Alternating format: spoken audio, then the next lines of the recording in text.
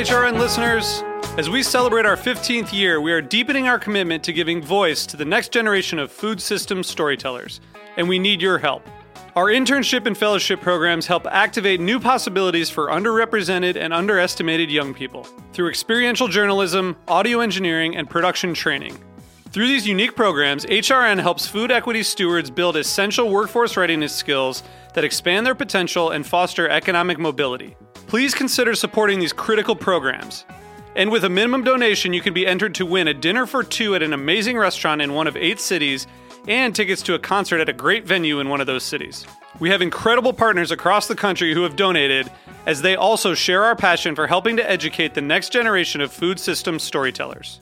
Check out heritageradionetwork.org/15 to donate and enter to win today. That's heritageradionetwork.org/15 to donate and enter to win today. And make sure you donate before March 31st. Thank you. This episode is brought to you by Square. If you run a restaurant or business, Square has the tools to help you stay connected to customers, shift your business, and navigate this uniquely challenging time. Learn more at square.com/go/Japan. Today's program is brought to you by Korin, a supplier of Japanese chef knives and restaurant supplies. For more information, visit korin.com. HRN is offering complimentary business memberships to 50 Black, Indigenous, people of color-owned food businesses this summer.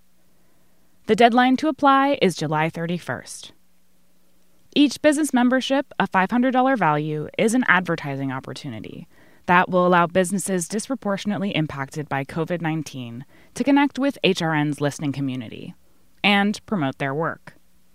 To apply and review the terms and conditions, go to heritageradionetwork.org/BIZ.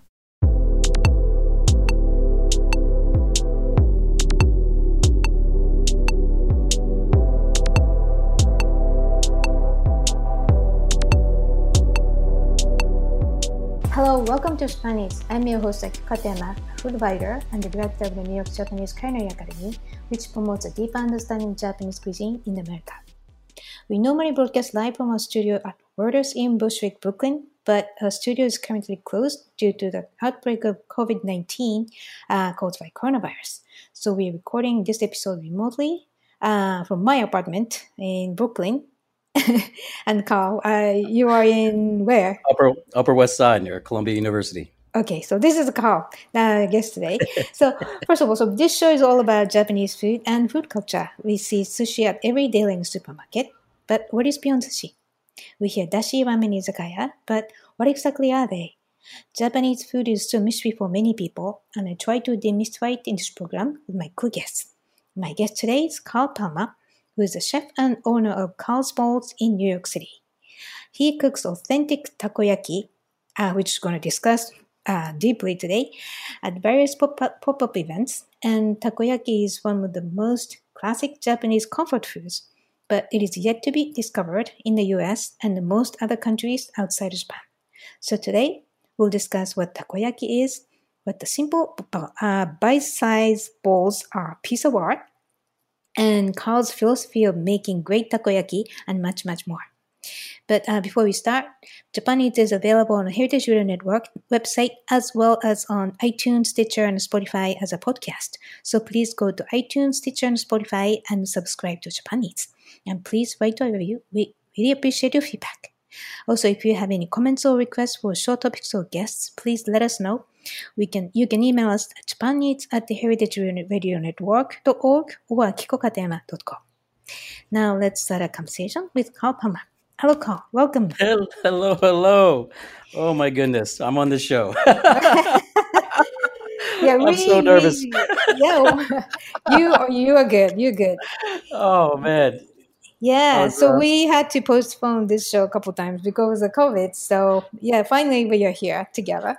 Well, and I also had a terrible computer, so I had a computer from the Stone Age. Now you have a brand new. I have a brand new computer. Right, thank you. So first of all, we have a lot to talk about. So where are you from, and what did you eat when you grew up? Oh, where am I from? I'm from South Jersey. I was born in South Jersey, first in Mount Holly. And then I moved to Mount Laurel when I was about 6 or 7 years old. What did I eat growing up? I was a hodgepodge of almost everything from Filipino to American. One of my favorite dishes was this. My mom used to fry this white fish. It's called beltfish. I think in Japanese it's called tachio. Tachigo. Tachio, yeah. And that was one of my favorite things, just to eat fish and rice. But growing up in South Jersey, I was pretty much an American kid at heart. But I did notice that my mom's cooking, which was kind of this fusion-esque Filipino cooking, uh, every time we would bring our food to various parties and gatherings, Mm. there was a somewhat an effect to the party. People would always ask, "Hey, what is that? What is that? Can I have the recipe?" And I didn't really realize how much of an influence my mom is on my cooking until recently. Mm. Yeah, Right. Well, the Filipino cuisine started to be slightly more known in New York City, and I think that's really one of the greatest comfort foods in the whole global repertoire of foods. So yeah. yeah, that yeah, It's like a triple umami effect. Filipino cooking. It's just right. umami.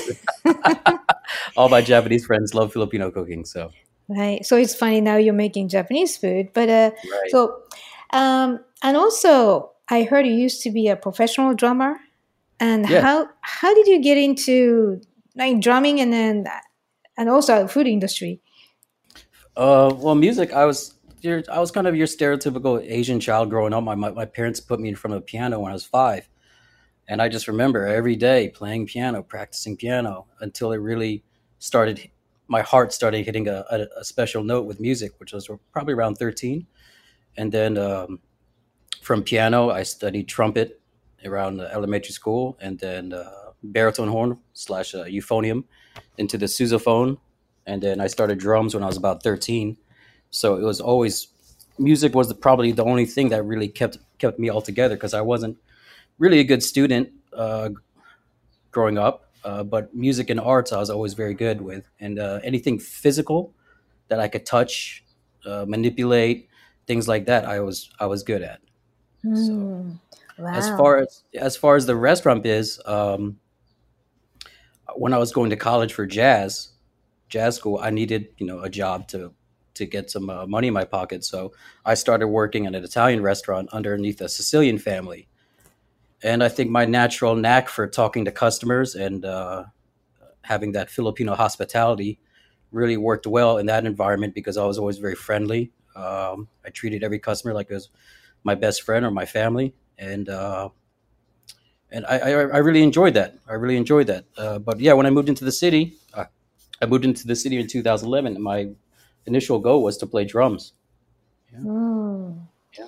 Right. Well, I have to say, since we met at an event, I feel like you are a good friend of mine for years.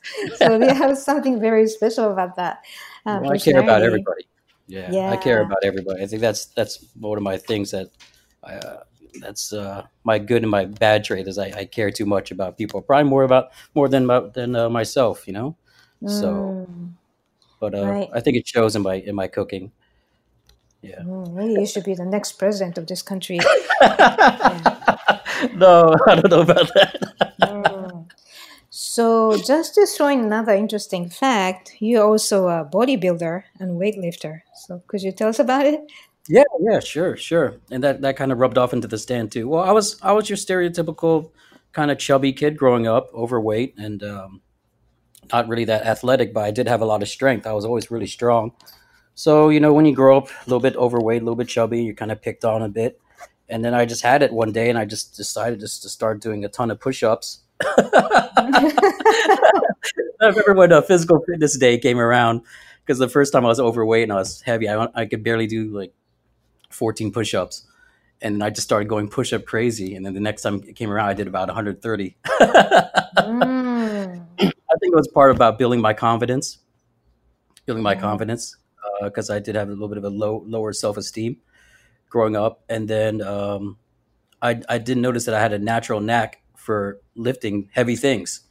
So that was kind of my getaway besides music. It was about, weights and drums at Right. one time. And that kind of rubbed Wow. off into the business because my motto for the business is the strongest name in takoyaki. And I firmly believe that. I put a lot of strength into the business, and yeah, that's just part of the business. And I always was, admired. I always admired those cartoony figures growing up. Your Supermans, your Batmans, your Hulk Hogan's, and things like that. So, when you grow up and you're kind of chubby, you wanted to be something different. And but I think in the process, what strengthened the most was my heart, and I put that into my cooking. Yeah, Right. And you didn't know that your Superman effect element was in you already when you started push-ups. So that's I think amazing. I think it's in everybody. Yeah. Well, everybody should have some discoveries like that. I have to think what I can discover today. Oh, you're a Kiko. You're a Kiko from Iron Chef. I was so nervous when I heard I was going to be on this radio show. So, I mean, it's just it's an honor to be on here. So Oh, it's I'm such an honored to honor. have you. Thank you. So, and well, here's another thing. I heard you became Buddhist in 2011, inspired by Japanese culture, and you even live and work at a Buddhist temple in Manhattan. So, how did it happen, and what part of Buddhism resonates with you? Oh wow, isn't that crazy? Right? It's kind of like a cartoon show, right? This guy lives in the Buddhist temple and cooks takoyaki on the weekends. uh, yeah, I discovered Eastern philosophy in college, and it was around at a time where people, I guess, and myself included, had some sort of a little bit of anxiety. So I started meditating, and I discovered that it really helped me with insecurities and things like that, and control my mind. So as far as Buddhism, yeah, I moved into New York City. I live in a Buddhist temple. I'm the caretaker and building manager of the oldest Buddhist temple in Manhattan, right near Columbia University. It's called New York Buddhist Church. You're free to visit me if you want to, but after COVID-19. Right. Okay. But what resonates with me the most, I think it's for me initially was the control of the mind, uh, being learning to be present in the moment. It's like when you wake up in the morning, everybody has their little anxieties. They get up, it's like, oh, what do I have to do today? When in reality, you just got up. You just got up in the room. So are we really in the moment of things? Like now I'm concentrating on you're on the other line, and enjoying your time. I'm enjoying the time with you. And then other things like brushing your teeth in the morning, being completely mindful that you're brushing your teeth. And I think also the act of perception, how we perceive things. When we talk to people, that are either angry or emotional, how do we perceive that? Be able to think of being in the other person's shoes. If somebody's angry at you and yelling, are you thinking of it defensively and putting your wall up, or are you putting your guard down to really think of what it feels like to be in that person's shoes? How did their day go? Maybe they had a bad day. We all had our bad days. So Right. those are things that guide me throughout the day. And then lastly, since I do live in a Jodo Shinshu temple, we practice gratitude. So waking up in the morning and having gratitude towards the people that are around you, towards the air that you breathe, the life that you have, the food that you eat, the animals that maybe you have in your house. I like cats, but I'm allergic to them. Things like that, great, having gratitude for everything.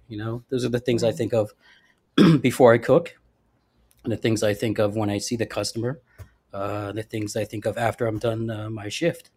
Yeah, having gratitude for that day. Yeah. Right. Wow. That's a lot. Everything good was packed in your answer. And I must say, I'm having gratitude towards this small glass of shochu because it's making me less nervous. Yeah, you totally need it right now. I will discuss what you're working on right now, but yeah. So let's talk about a little bit more about takoyaki. So how did you become interested in takoyaki? Completely by accident.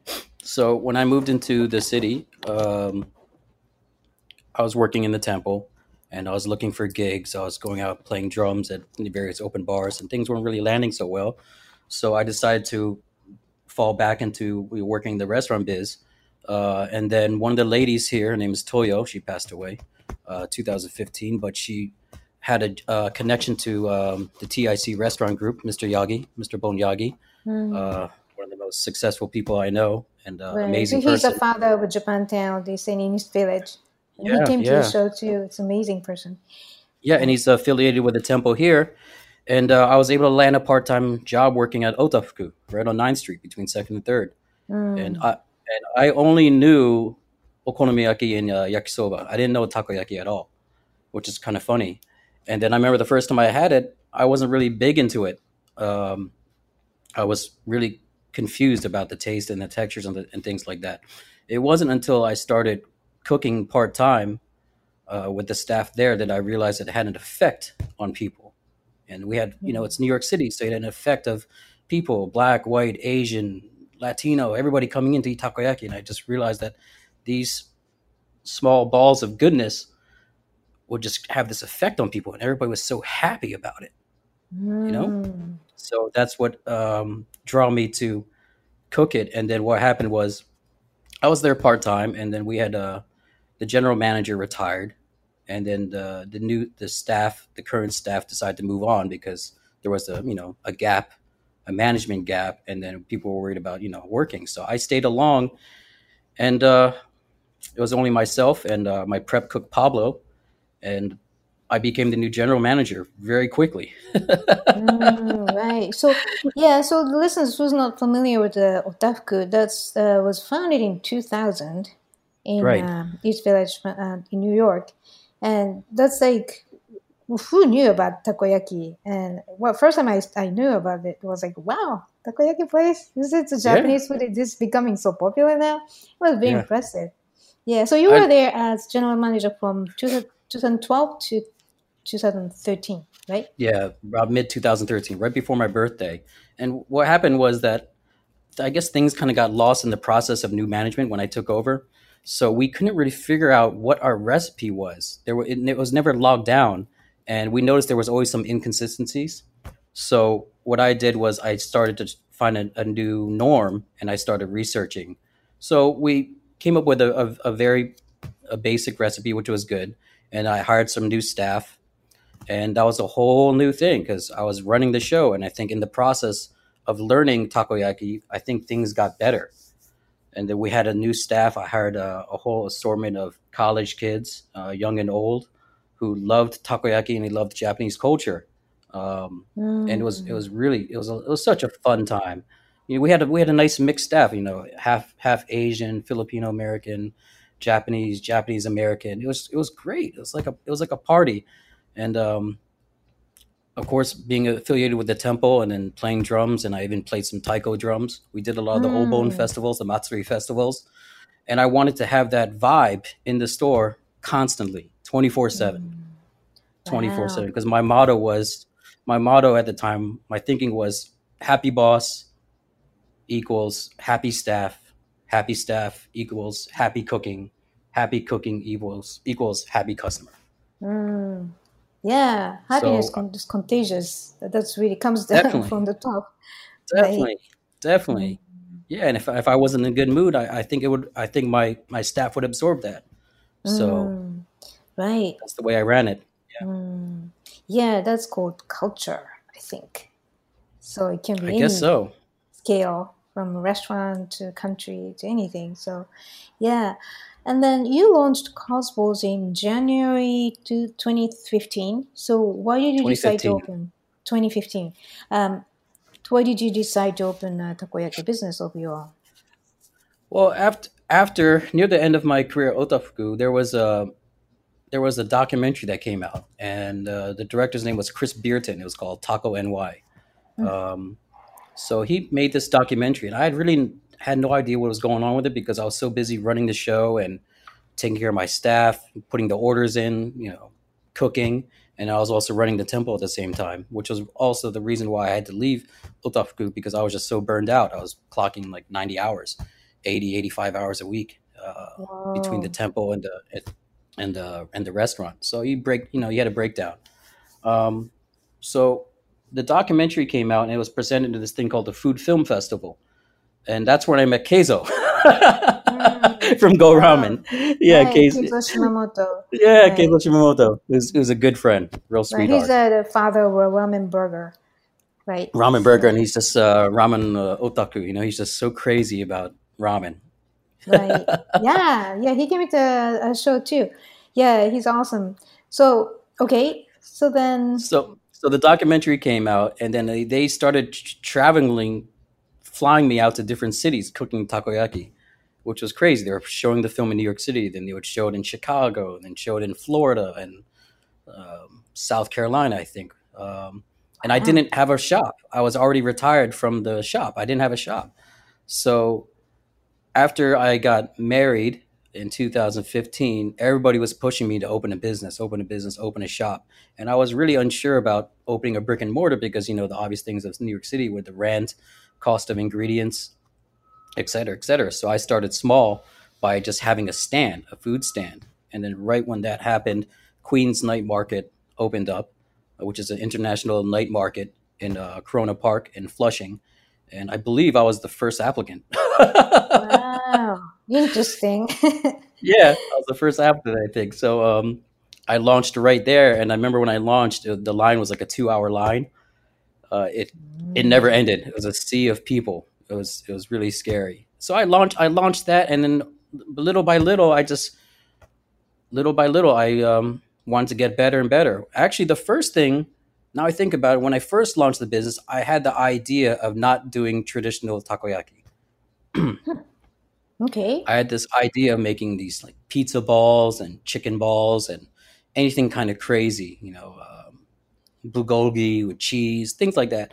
And then I had this revelation thinking here, I was meditating it over about it in my apartment one day. And I was thinking, you know what? How strong is my original recipe? How would I serve? How would I feel if I didn't have a strong original recipe? How would it serve Japanese people and their culture? So I really thought about that. It hit me hard. So I decided from that point on, as a Filipino American cooking Japanese food, how could I be on level with the best shops in Japan? I thought about that. And I if thought you about have that long and hard.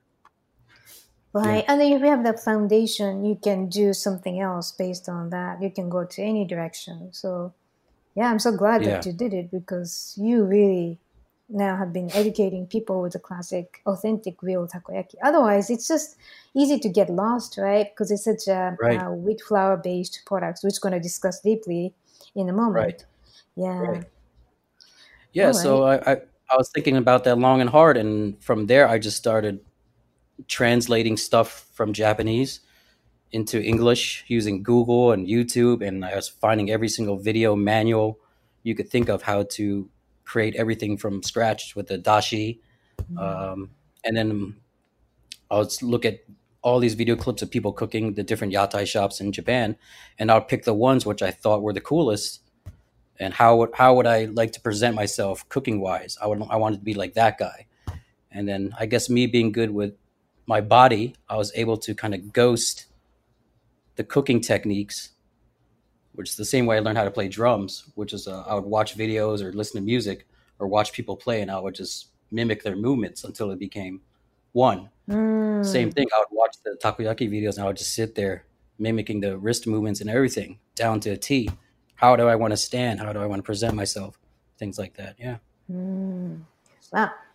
That's a very universal tip to apply to do anything, right? Yeah, I'm learning so much from you. What do you say?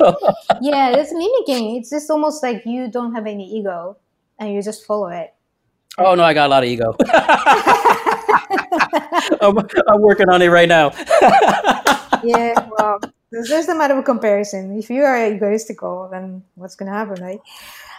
Anyway, so let's take a quick break here. And when we come back, we'll discuss what takoyaki is and now how cow makes perfect ones. So please stay with us.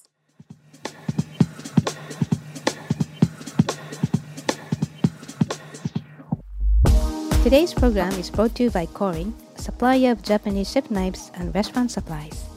Korin is proud of their Japanese culture and traditions, but they want you to know that their products are not just for Japanese restaurants. Their knives and tableware bring out the best qualities of food from every culture and fit into every restaurant, from French to Pan Asian to American, and that is why they are located in New York City, where people from every country in the world come to eat. Korin's Tribeca showroom is home to the most extensive collection of Japanese chef knives in the world, including Japan. Stop by to view the exquisitely designed tableware and the rarest natural sharpening stones. They have a whole range of knife services, from repair and rust removal to reshaping and realigning. Korin is dedicated to this ideal, bringing the highest quality Japanese design to your table so you can experience the unparalleled quality of Japanese craftsmanship in your home or restaurant. For more information, visit korin.com. This episode is brought to you by Square. You might know Square from their little white card readers, but Square has a lot more tools that can help businesses, especially now that they're having to figure out how to safely reopen and make things work in this new normal. So many are stepping up to the challenge, like Fifth Hammer Brewing in Long Island City. To adapt, Fifth Hammer's co-owner Mary Izette created a Square online store so customers could browse available beers, build an order, and safely pick up cans from the tap room. I was able to set up our online store within 24 hours of moving to a to-go model. The Square online store allowed Fifth Hammer to keep beer production going, serve their local customers, and retain employees. It's also very easy to train your staff on. They will be able to receive, fulfill, and provide your customers with a contactless pickup in no time. If you're a business owner, Square wants you to know it has tools that can help you shift your business, like Fifth Hammer is doing. No matter if you're brewing beer, baking bread, or mixing to-go cocktails, you can start taking online orders in minutes with pickup and delivery. And if you're selling in person, Square can help you accept contactless payments. All these tools work together and they're all in one place. You just need a Square account to get started. See all the ways Square can help your business right now by visiting square.com/go/Japan. Welcome back. You're listening to Japan Eats, broadcasting live from a studio in Bushwick, Brooklyn. I'm your host, Akiko Katayama, and my guest today is Carl Palmer, who is the chef and owner of Carl's Balls in New York City. He cooks authentic takoyaki at various pop-up events. So now, let's talk about takoyaki. So what is takoyaki by definition? Yeah, it's a hard definition, right? Because if you just look at takoyaki, tako means octopus, yaki means to grill. It can be also mean to fry or at least cook in oil. But it's not necessarily a fry. Like a fry would be, like a deep fry. So it's more like a grilled cooked with oil. The way I put it, the way I could describe it best is kind of like a cream puff, savory, with a piece of octopus inside. But it's a sphere. So the shape, whoever, for listeners who haven't seen takoyaki, it's a small ball, right? Small balls. Yes. And then, it takes very short period of time. Yeah, it's kind of like magic, if you will, because you pour this batter on this pan with the spherical molds, and then you just see a flour-based batter, and you see the cook through a bunch of stuff, and then through the mimicking of the pick, we were able to turn and flip it into shape, and it becomes a ball. It becomes a ball crepe. It becomes a ball crepe. Right. Yeah. Yeah, and then there's a mold that almost like the ice cube molds. Yeah. Like the small size, but then, and it's like a very heat sensitive. So once you put the butter, you have to flip very quickly, but you cannot do it too fast because you have to cook inside. Right. Which is octopus. Right. So, right. And so what's the batter made out A of? typical batter will be your flour, your egg, and your dashi. Your dashi soup stock could be and it's proprietary towards each store, which is, but I think the most typical dashi will be your katsubushi dashi, your fish bonito flake, bonito dashi. Mine, I use 3 types of fish, katsubushi, urume, which is sardine, saba, mackerel, and kombu. Right. So the dried small fish, which is also, it's not known so well, but dried small fish is one of the most important ingredients for dashi. Yes. Right. But there's really no rules. I mean, there's really it's pretty much you have to think of a soup stock, your flour, and your egg. Those are your 3 basic elements right there. And then it depending on the store, and there are many of them, just like how pizza is in New York City, everybody has their little secret, their little ratios and things like that. But your essential foundations is the dashi, the flour, and the egg. and even those ratios can be completely different from store to store. Right. Yeah. So I heard originally takoyaki was born in Osaka in 1935. Yes, I think But not who knows? But this, Tomokichi Endo. I think Endo-san, he made it. And right. there's a lot of variances on the origins of takoyaki, but I mean, some people said it came from akashi, which is the akashiyaki style, which is a heavily egg and starch based flour. I'm sorry, egg and starch batter, not flour. And then that's a different style. And then even people say it came from choboyaki, which is looks like a flour waffle, if you will. Wow. So and then So, yeah. so Go so ahead. yeah, there's those variances from akashiyaki when akashiyaki came around, and then to radioyaki, which is which is the same thing as takoyaki. However, they use konyaku and beef tendon. So That's on the next level. yeah, Wow. That's like a very different ingredient. So this is like the variations unlimited. But one thing though, I heard if you put shredded cabbage, chopped cabbage or not, it's kind of like which direction you'd go to for takoyaki. shredded cabbage. style. I've seen shredded cabbage a lot in the Kyoto area, Kyoto and Oh, Kyoto okay. area. So I think it's like you have your various regional ways of cooking it, and if you want to talk about the Kyoto, yeah, I see a lot of cabbage in that area. Osaka tends to be more of the slightly crisp on the outside with less oil and really wet and creamy on the inside, which can be perceived as undercooked in the States. And Interesting. The Right. Tokyo style with the famous shops like Gindako, those tend to be more of the age style, the fried oil style, where they add more oil in the end to the batter, and it gets really super crispy, which seems to be also very popular outside Osaka, mainly places like the Philippines, Thailand, Vietnam, Malaysia, those places like that. A lot of the Muslim countries are really big into takoyaki because it has fish and seafood. There's no pork. Yeah, Interesting. Right. So that's so the takoyaki is a lot of variations, and also there's regional characteristics, personalities. Yeah, what I heard is if you put cabbage, it cooks quickly, yes, but the inside is like very kind of solid. Like you said, I think your style of Osaka is like a fluffy. Inside it's creamy, kind of soft, and then it takes time longer, and you need the care to make yeah, it. yeah. I push my flour content to the breaking point where it's very hard to turn. It's very hard to turn. Where Oh yeah, wow.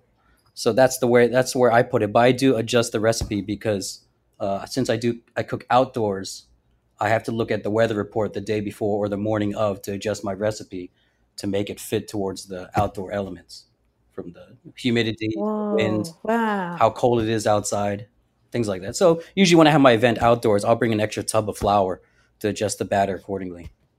Yeah, Oh, wow. Right. So because it's so simple, the other elements become very important, very. such as temperature and And the humidity. wind.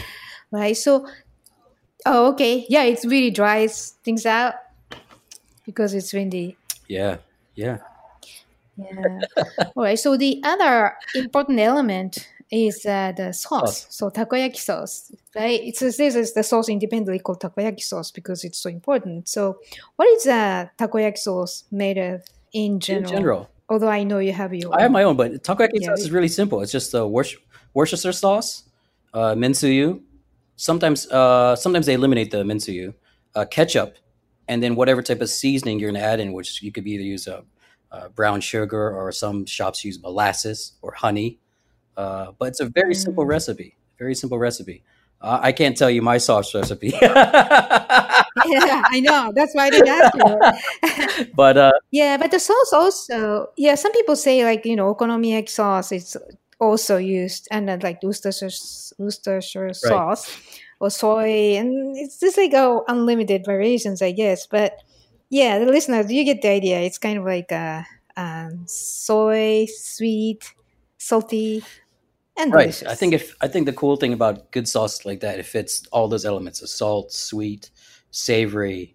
What did I say? Salt, saltiness, sweetness, savory, um, and, There are lots of and umami. umami Yeah. because yeah, that's another big Right. element. And So yeah, there's um, so there's a yeah. lot there's a Go ahead. lot going on, and when I created my sauce, I actually created it as a steak sauce. Oh, And I really? realized that because I was trying to make a sauce similar to A1, because I love Mm, A1 steak sauce, right? And people are probably the steak right. experts are going to hate me, right?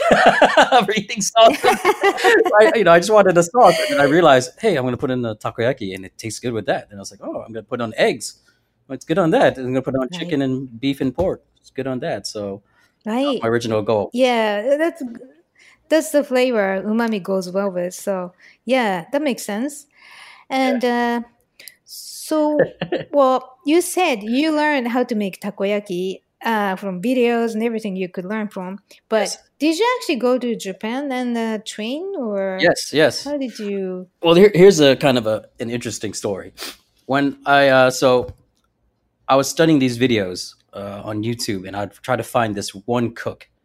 His name is Hiro. I'm not going to name his last name, but the funny thing was that I would watch this guy cook, and I thought he was the coolest guy ever. He had this nice, real strong personality behind the grill, completely in charge and in control of the fire, and everything with one hand.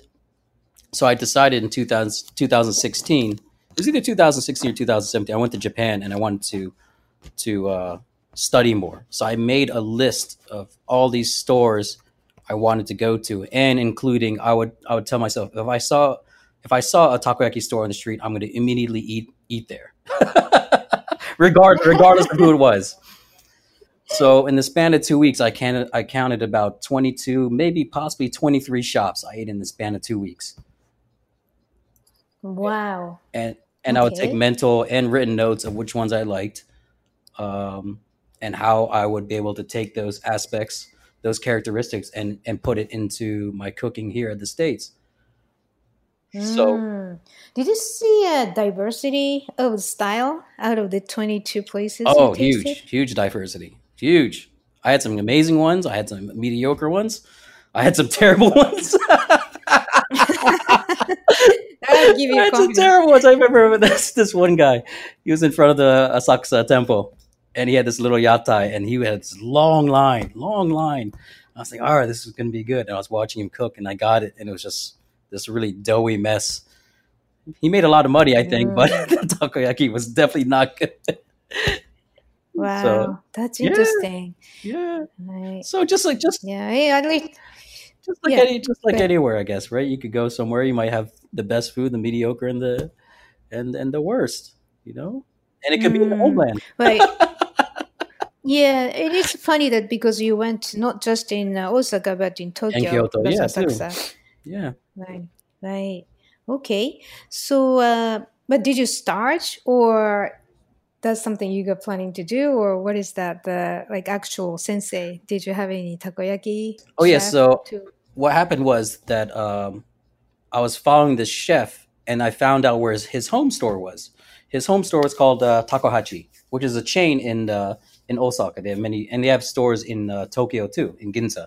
So for the listeners for this podcast, if you're in Tokyo and you want a takoyaki place to go to, I would probably recommend Takohachi in Ginza. They're very good. Yeah. Wow. Or Fukuyoshi is also good. Mm. That's a family based takoyaki place in Tokyo. They're Meguro, as well as another one called Ganko Dako. That's in Ganko Tako. That's in Meguro as well. So, Mm. oh, I'm sorry, Fukuyoshi's in Ginza as well. But anyway, back to Okay. the teacher. I was able to track him down. The second time I went to Japan, I went to Takohachi and I asked about him, and he wasn't there. He retired. He moved on to another thing. So I was able to follow his historical path, and then I was able to find his own store, which is in the business district of Wow. Osaka. And I remember walking to the store, and then my friend was with me, and who was Japanese, and one of my cooks, and we were able just to sit down and talk with him, and I explained to him everything about how I was mimicking his cooking style from the States and how I wanted to be as good as him. I don't think I'll be better than him, but and now he's my mentor. Yeah, Wow. He must be really surprised and honored to and hear he's younger it. than me. Oh, And wow. he's younger than me. The funny thing is that the Taco Wow. NY video, which is the first documentary that I was in, the beginning opening credits, there's a shot of him cooking, and I didn't know when I went back to look at that documentary. I found him in that movie, so it was almost like Wow. a meant to be type thing. So I hope to go Mm, back to Japan soon and either cook at his store or just keep learning and keep improving. So right. yeah. Wow. Maybe you can just do a co-event in New York City. And if he wants to come over here, I will fly him over. He could stay with me, and I don't know, we cook side by side. That'll be a dream come true. Yeah. Right. Yeah. Then maybe you guys can join me on the show Oh yeah. again. So the name of his place is called Teppan Bar Mugi, Mugi. So if Okay. anyone wants to find him on Okay. Instagram and give him support, please do. Yeah. Okay. Yeah. So it's Teppamba Mugi. Mugi. Yeah. M-U-G-I. Yeah, Like M-U-G-I. Mugi-chan. Okay. Right. Okay. You're well, I'm talking about before COVID-19, Sure. but so your takoyaki is very popular, and I had you sold like 1,000 takoyaki in 8 hours or something like that at the pop-up Yeah. events. And how do you differentiate takoyaki from other authentic takoyaki shops in the US? In the U.S., how do I differentiate? Well, I think they're all slightly a little bit different. But mine, I think I follow what I think and what I research is close to which is close to my heart. So I mean, for example, like I cook on copper, and then the copper plates for me enables me to cook as fast as possible with the heat difference.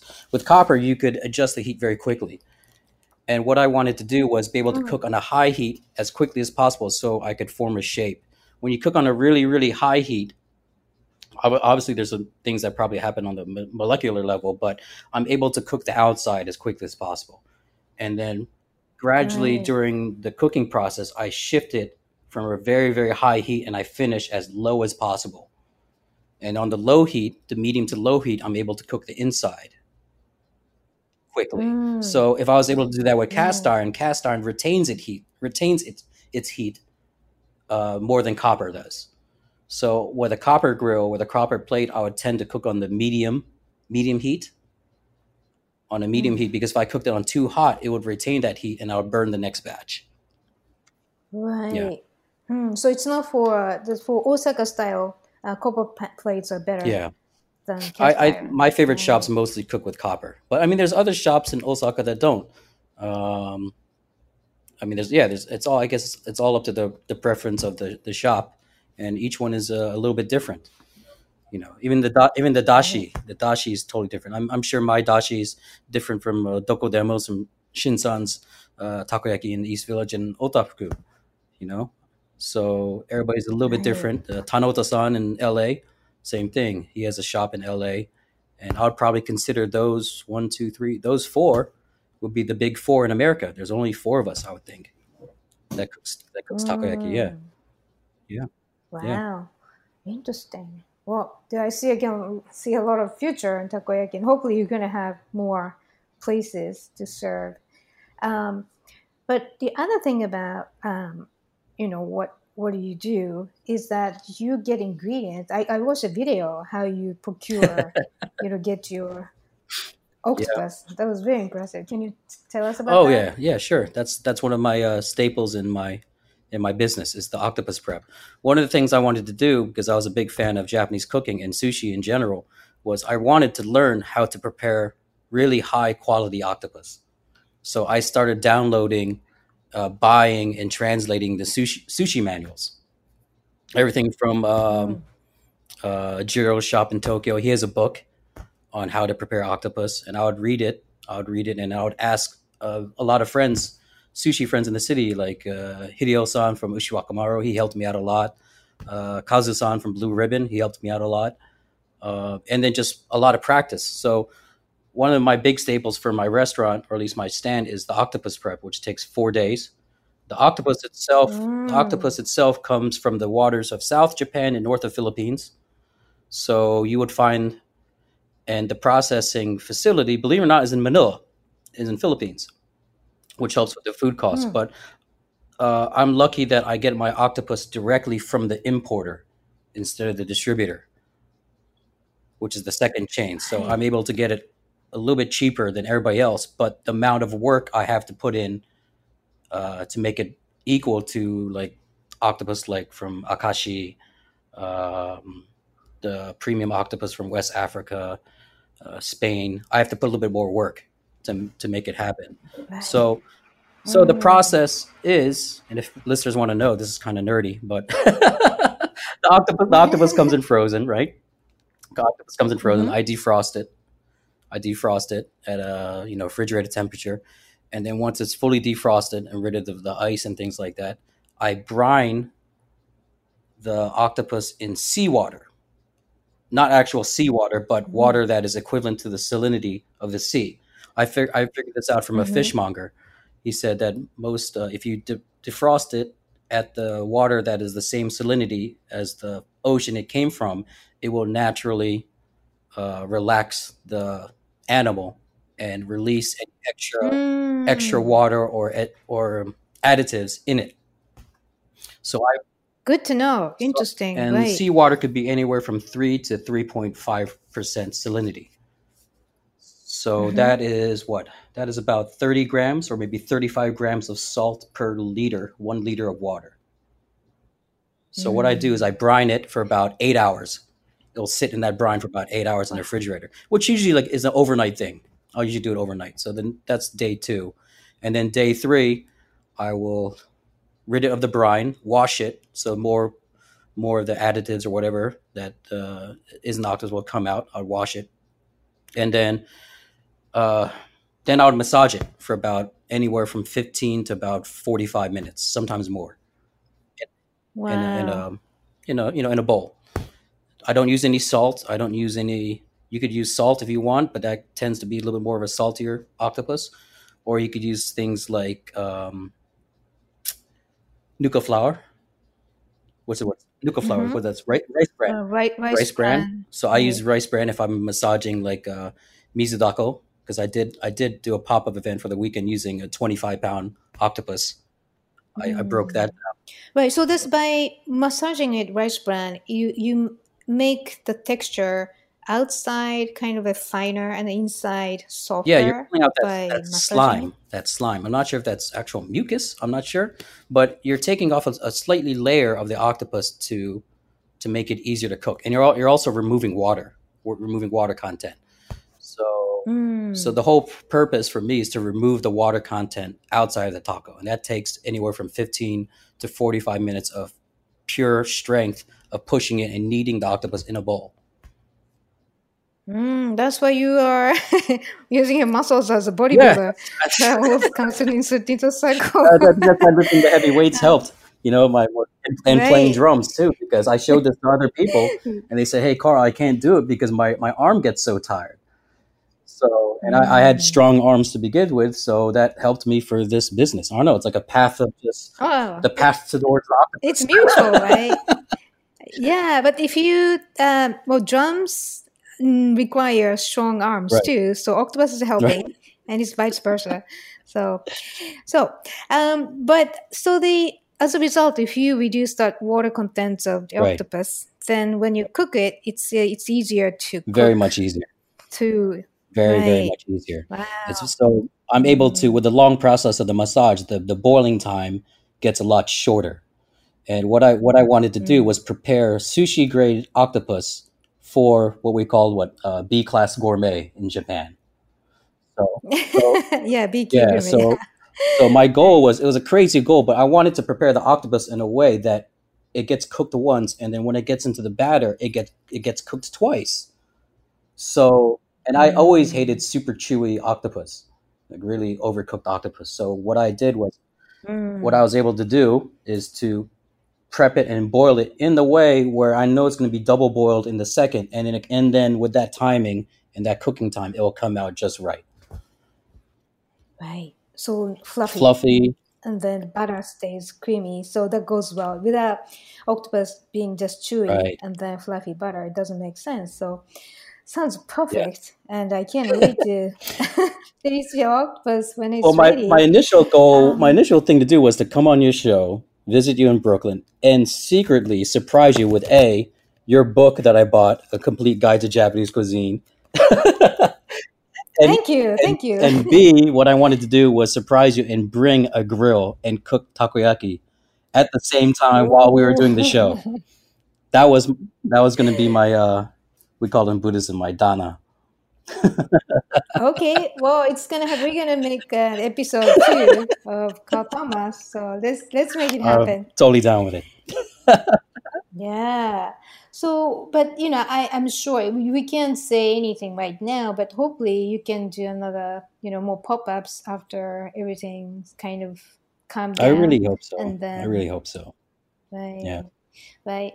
So, because you cooked at many different cool places like a Japan Fest Yeah. and Queen's Night Market. But so, yeah, I hope it's going to happen soon. So, right now, so what are you working What on? am I working on? Well, I'm selling my sauce. I converted my home kitchen into a complete shipping factory. Wow. And I'm selling my sauce online. It's on my website, and I'm donating a percentage of the sales, which will be on my birthday, which is a couple days, Oh, tomorrow, July right? 1st. Only two. So So first. what I wanted to do Yeah. was donate a portion of the sales towards the Brooklyn NAACP, and I'm also creating an instant takoyaki kit with a very simple recipe. It has the instant flour in there. All you need to do is just add water and egg, and you just mix it all up, and there's your simple batter. And it also comes with some savory liquids like shirodashi, uzukutsushoyu, mirin, cooking sake, and also my fish flake. I have a proprietary blend of fish flake. I was able to work with a katsubushi company in Kyoto, and they send me a grade that is just for my stand. So I'm also including that in the kit, along with the tempura bits and the aonori, and a bottle of sauce. So you get the instant flour, small bottle of my sauce, tempura bits, aonori, a bag of Yeah. fish flake, which is my own bag. You can't get it anywhere else. Right. I'm looking at the website, and it's called Balls. It's called KARSBALLS. It's not C. It's a KA Carls. I'll see. Yeah. But then, well, buy stuff. Tough. Yeah, the buy stuff. It's very Yeah, the cute. website is crazy. Yeah, cute. You're a super bodybuilder.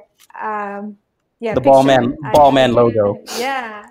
So cute. Yeah, the website is crazy. When Yeah. people go on the website, they say to me, like, "What's wrong with your website? It's so cluttered, and it looks like something from the early '90s, from GeoCities or Angel Fire, or something like that." And I said, "Yeah, exactly. That's the way I wanted to make my website kind of confusing, just really quirky, And that's, of course, everybody's going to listen to this podcast and go, "This guy's business name is Carl's Balls." It's kind of nuts, right? Yeah, and yes, it is. I mean, everything was really tongue in cheek, and believe it or not, I didn't come up with that name. All these other chefs, I would do these cooking events at these places, and they were saying, "What the heck is that guy cooking?" He's like, "Oh, I know the chef's name is Carl, and he cooks these ball things. So Carl's balls, like he has the best balls in the nation, or something." That was the running joke everywhere I would cook at these events, because nobody would remember takoyaki; they would just remember Carl, and balls. So when I launched the business, I said, "You know what? I need something really catchy for people to get it, and I'm not going to, name it like, I want as I wanted to name it something like Octopus Power or something like that in Japanese, which was my original idea. My friends were like, "Dude, just name it Carl's Balls, man. Nobody's going to forget that." And I was like, "That's a stupid name, though. It's so stupid." Right. Well, it's gonna be like the cotton buds as Q-tips. It's gonna be Carl's balls instead of The name is takoyaki. very stupid, and I So apologize if anybody gets offended over it. But the cooking I take 200% seriously, and my end goal with this whole oh thing is yeah.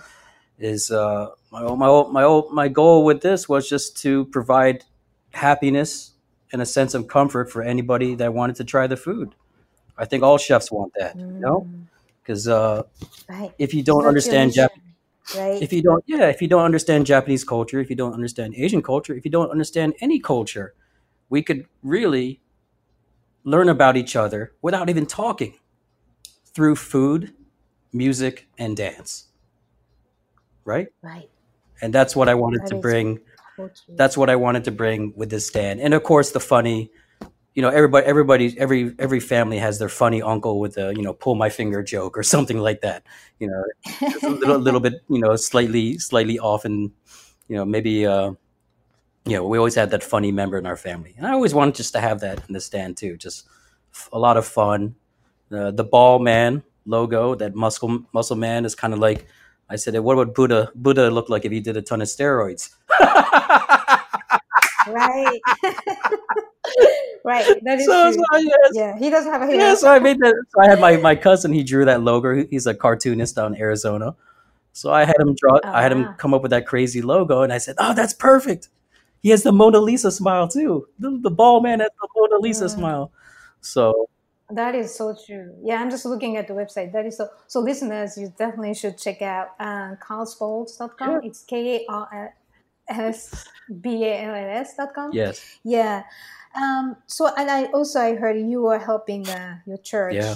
Yeah. right, to reopen. Yeah. So you have a lot of things going, but keep your balls rolling. Yeah. I keep it rolling, and the church. Yeah, the temple is closed right now.